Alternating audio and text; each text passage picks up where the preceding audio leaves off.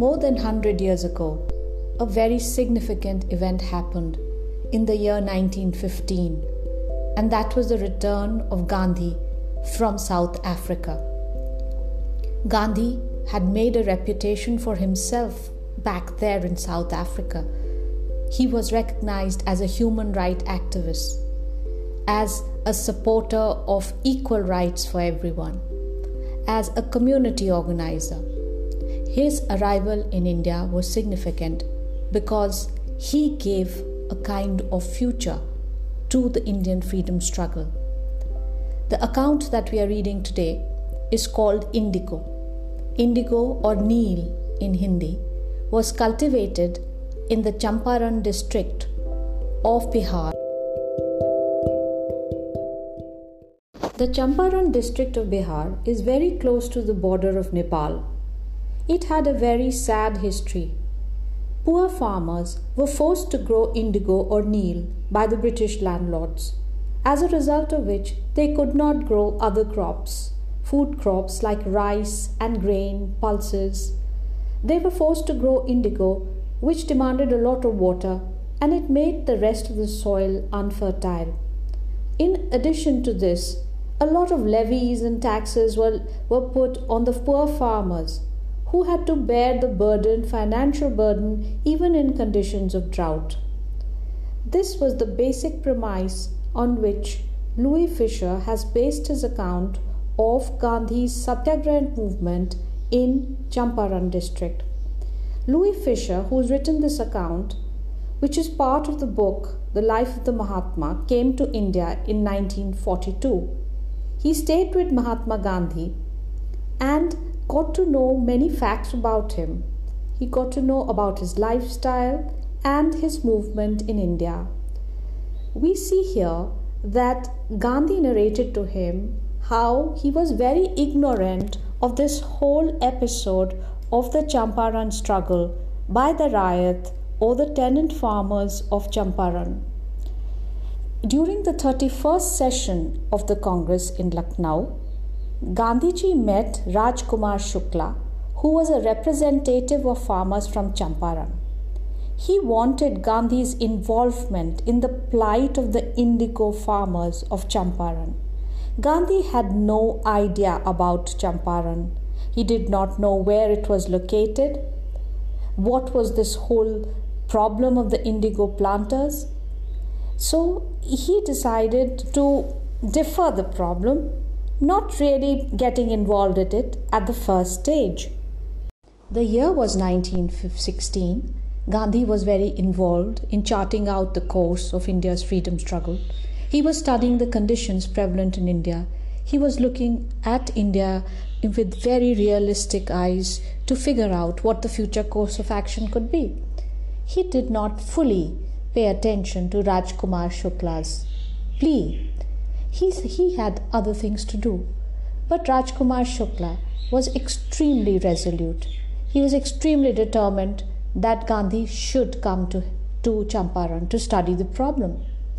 Gandhi was also impressed by his tenacity because despite being illiterate, he followed Gandhi everywhere.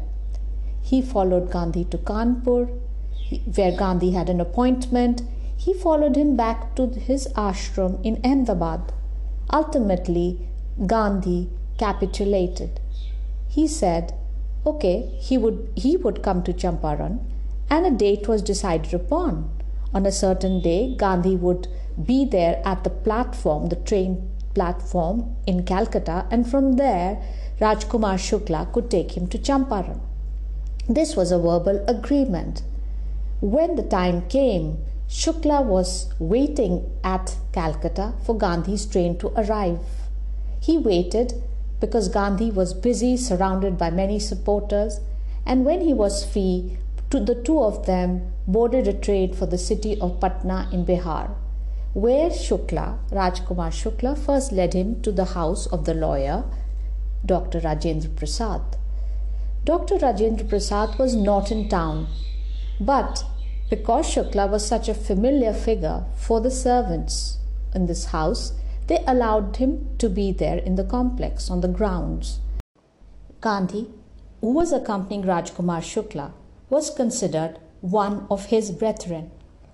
He was dressed as the poorest of the poor of India dressed in those days, Gandhi having adopted that attire, and the servants of Dr. Rajendra Prasad's house considered him to be a lower caste like Rajkumar Shukla. They refused to let Gandhi draw water from the well, and Gandhi, his stature is revealed by this act of his, never revealed to the servants who he really was.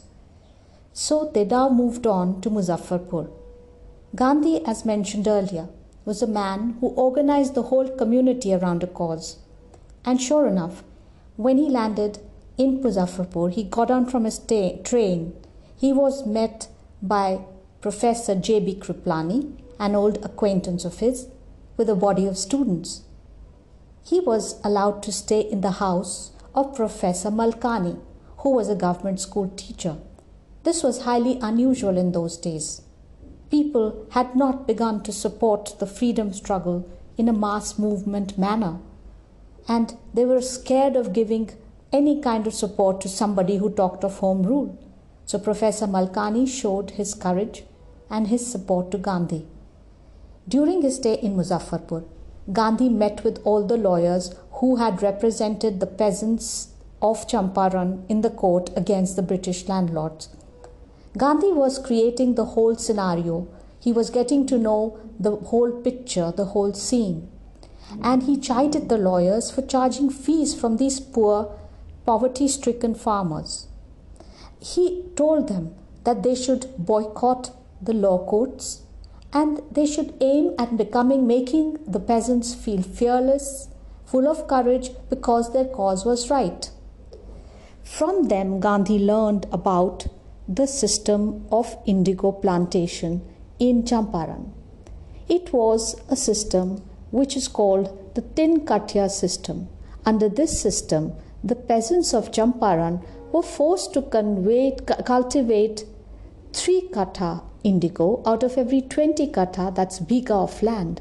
That means that 15% of the land holdings were reserved for growing indigo. This was a very tiresome agreement for the peasants. And when Gandhi was in Muzaffarpur, all the peasants of Champaran, the beleaguered farmers, started crowding round in the hope that they had at last found a man who would address their problems. So Gandhi then went to Champaran, where a lot of atrocities had been committed because of the kind of resistance the tenant farmers had put up against the landlords, refusing to pay compensation for being released from this contract of growing indigo. The British landlords had played smart with the sharecroppers of Champaran. Germany had started developing synthetic indigo, so the demand for organic indigo was going down. It was not required anymore. Deciding to get the last mileage out of the sharecroppers, these clever landlords asked them to pay compensation for being released from this 15% arrangement. The sharecroppers arrangement was very, very tiresome for the peasants, and they did not know the whole story about the synthetic indigo becoming available in the markets. So they signed the contract willingly. However, there were some who resisted, and there were some who engaged lawyers.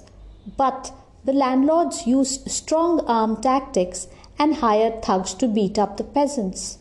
In the meantime, the peasants heard the news about the synthetic indigo and they wanted their money back. This was the point of crisis. So Gandhi arrived in Champaran on a fact-finding mission. To do that, first of all, he visited the secretary of the British Landlords Association for information, but he got nothing. He was turned away. After that, Gandhi went to the British Official Commissioner of the Tirhat Division, in which Champaran district lay. But the commissioner was non-cooperative. He asked Gandhi to leave this area immediately. However, Gandhi did not comply. He went to Motihari, which was the capital of Champaran. Here he was accompanied by several of lawyers who supported him. As they arrived at the railway station of Motihari, they were surrounded by a lot of peasants, and people came to meet them in large numbers. They were looking into the atrocities that were being committed against peasants, and Gandhi had to decide to go and meet one of this family, one of the peasants who was ill-treated by the British landlords, when he received a messenger from the police superintendent who handed him a notice asking him to leave. The messenger did not allow Gandhi to proceed but drove him home, and then he served him the official notice asking him to leave Champaran. Gandhi signed the receipt for the notice, he received it, but he said that he would disobey the order. As a result, Gandhi received a summons to appear in the court the next day.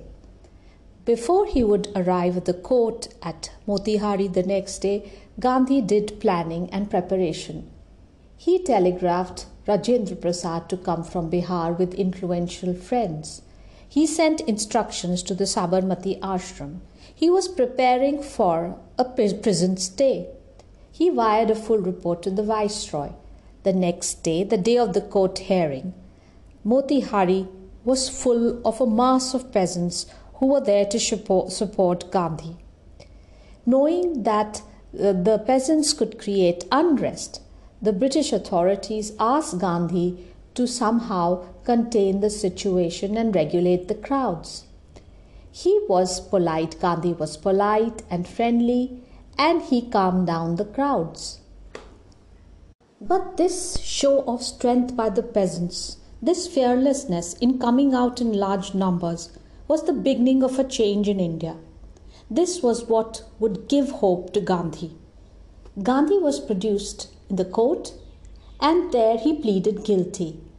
He said he was involved in a conflict of duties. On one hand, the law of the land had to be respected, it had to be obeyed, and on the other hand, he had a kind of humanitarian duty towards a suffering class of people. So this conflict had made him break the law. Hence he was guilty and he should be sentenced.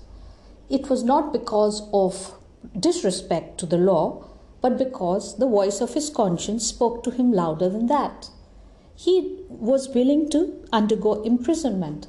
However, the magistrate, who was now scared of the situation that was developing outside, said that the sentence would be announced after a 2-hour recess, and he asked Gandhi to furnish the bail amount for those 120 minutes.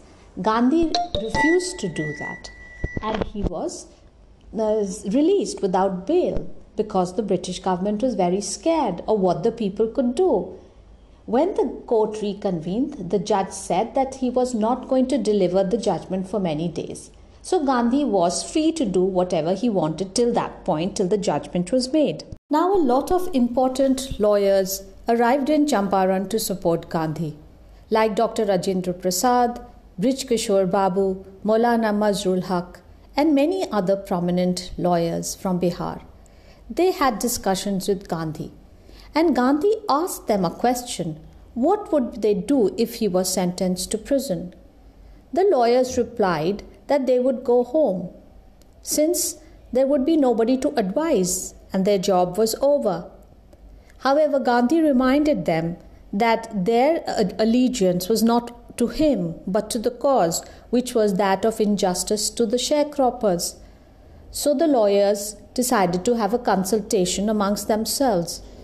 Rajendra Prasad, who noted down what the discussions were, said that the lawyers realized that Gandhi was playing the role of a great hero, that he was a total stranger to this area, and yet he was prepared to go to the prison for the sake of the peasants.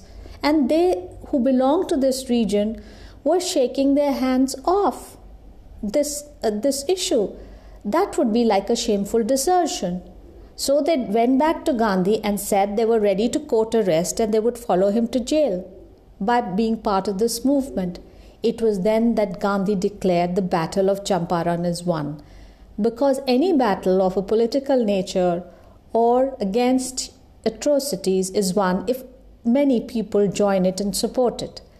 Then Gandhi laid down a plan The plan was that the group would be divided into pairs and they would, quote, arrest in pairs so that there would always be someone to keep the movement alive while the others were in jail.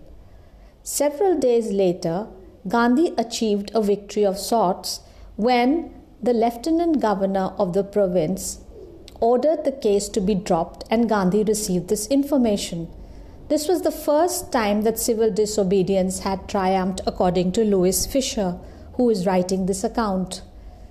Gandhi and his lawyers now had the freedom to conduct inquiries, and they got written declarations, depositions from 10,000 peasants about the kind of atrocities committed on them, the unfairness meted out to them. Documents were collected, and in June, Gandhi was summoned to Sir Edward Gate, the Lieutenant Governor, and an inquiry committee was set up after 4 long interviews with the Lieutenant Governor. In this inquiry commission, there were the sharecroppers, representative, and the representative was Gandhi. There was the landlord representative, the government officials. So Gandhi was the sole representative of the peasants. And after this, as the inquiry committee worked, it found out a lot of evidence against the big planters and the kind of unfairness they had doled out to the sharecroppers. Now the question of compensation, repayment of money came on the discussion table. So here it seemed that he only asked, Gandhi in the beginning only asked for 50%. And there he seemed to be quite adamant. But then, to break the stalemate which was developing, he allowed the planters to pay back a refund of 25%. This was not a kind of bending backwards to accommodate them, but it was a kind of gesture to break the deadlock because the talks were not moving in any direction. The settlement was adopted unanimously, and Gandhi's argument was that it was not that 25% was receiving 25% of the refund was a failure on his part, but that it was a big victory for the peasants because for the first time the landlords were surrendering part of the money and their prestige, and it became quite obvious to the British that the peasants now had rights, and so they would learn to be courageous. Gandhi's campaign against the injustices committed against the peasants of Champaran, the sharecroppers, did not go in vain because this arrangement was abandoned after a few years and Gandhi achieved a long-term solution to this issue. However, Gandhi was not fighting a political battle. He was looking at large economic and cultural solutions too. He was looking at the social backwardness of the Champaran villages. He, along with his associates, set up schools here, opened dispensaries. He called teachers like Mahadev Desai near Hariparik, and he also asked his disciples and their wives to volunteer for the work. So many people, volunteers, came to help out in the poverty-ridden villages of Champaran as they fought for more hygienic conditions, as they decided to open school, to fight illiteracy, to fight backwardness, and to achieve community sanitation. Dev Das, Gandhi's youngest son, also arrived from the Sabarmati ashram. So did Mrs. Gandhi. So primary schools were opened, health centers were opened, and doctor volunteers came to Champaran to render service to these people. They made medicines available, basic medicines, but medicines nevertheless. Then Gandhi also tried to ask his wife Kasturbai to work for the upliftment of the women whose state was very unhygienic. However, the poverty of the women came out in this interaction between Kasturbai, as it was revealed that these women had the only clothes that they had were the ones they were wearing.